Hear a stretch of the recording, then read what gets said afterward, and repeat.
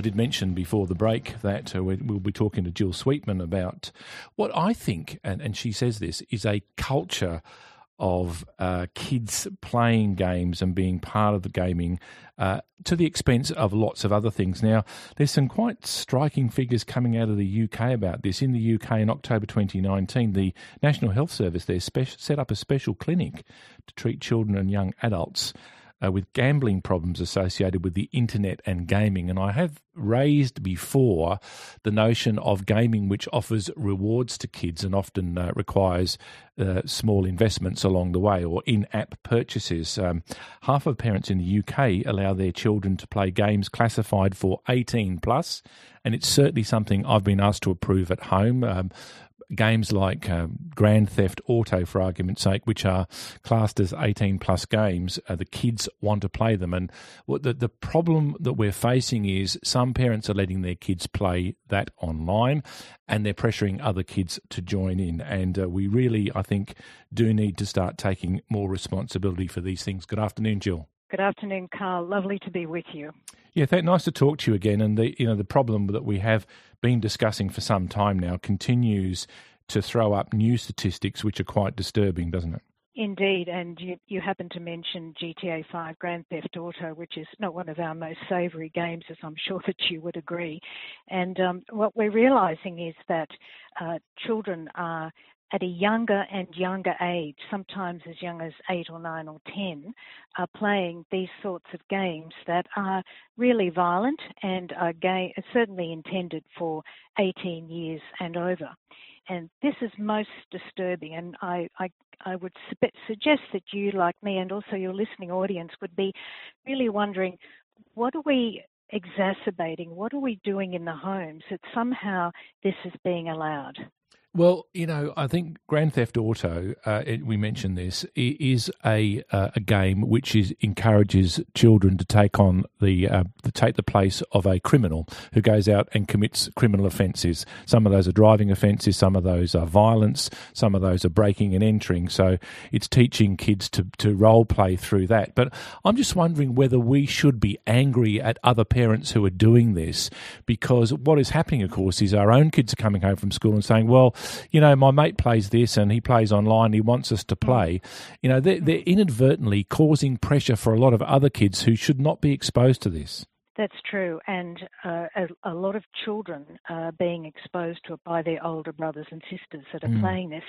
And I know that you and I have concurred on this before, that perhaps we as parents and as grandparents and as influencers in the community really need to take a stand and say, that might happen in other families, but it doesn't happen here. And to negotiate with the play dates or when children go to other people's homes, that is just a game, or that is a particular activity that we don't want our children involved in. And I think that's perfectly reasonable. Somehow we think that just because they're in somebody else's home, or just because it's on the internet, or just because it's offered on Xbox, or it's part of the suite of games that another family has, doesn't mean to say that that's what we want in our family values.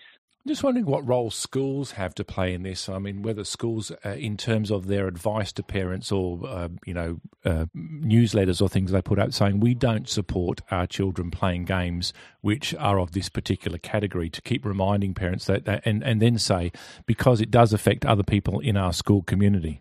I think that's excellent. And there are certain schools that even banned the discussion of Fortnite in the playground. I mean, have you ever heard in the course of your lifetime a game never even being able to be discussed because of what it was doing to the children, just consuming them and creating that peer pressure? And I agree with that. With the work that I do as a parent coach, and with also the work I do talking to parents in schools and community groups, is certainly to say that we have to be very aware of the games that children are playing and what's associated with that. And I realise we're using GTA 5 as an example today, but that involves prostitution and treating women not well at all. And I'll leave it at that. Perhaps our listeners can, draw their own conclusions there. But it's horrific. Well, they may draw their own conclusions, Jill, but I think most of our listeners, and I stand to be corrected, have never looked at GTA or some of those games and don't know what their kids are actually doing on those games. They haven't bothered to find out exactly what it is their kids are role playing. That's true. May I share an example? I was working with a beautiful young girl who was in her senior year, and she was very upset about the fact that her brothers and her dad, and this is a nice family, Carl. This is not a family that isn't a substance, a very nice family. And she was trying to do her studies for her major HSC exams with two brothers on the other side of the wall playing GTA 5, and she was very upset about the calibre of language and the way that they were speaking to each other and speaking to others on the game. So much so that she designed a project for school where she canvassed, where she surveyed her own extended family to say, what do violent video games do to the culture within homes? Now, I thought that was extraordinary, but there is a young lady really crying out for help. Yeah, it's well, I mean, and you talk about, I think, a lot about the culture within family homes and or the lack of culture within family homes about communication, where the kids are off doing things on devices and they're just not connecting with the rest of their family. That's very true, and I heard a most disturbing and certainly a very sad statistic that fathers in the US today spend less than 30 minutes a week talking to their young men, talking to their boys, and yet that same child could be spending 15 or more hours on a video game. And where our gorgeous young men and our beautiful young women, are they getting the one-on-one, the deep, real connection with mum and dad, eye to eye, or the people that are important in their world, such that they don't have to go to their rooms, isolate themselves, and find entertainment and find involvement in games? That statistic broke my heart, and I've known about it for some time. Jill, thanks very much for your time today. Always interesting to talk, but we've run out. Hopefully we can talk to you again soon. I will look forward to that, Carl, and thank you so much indeed.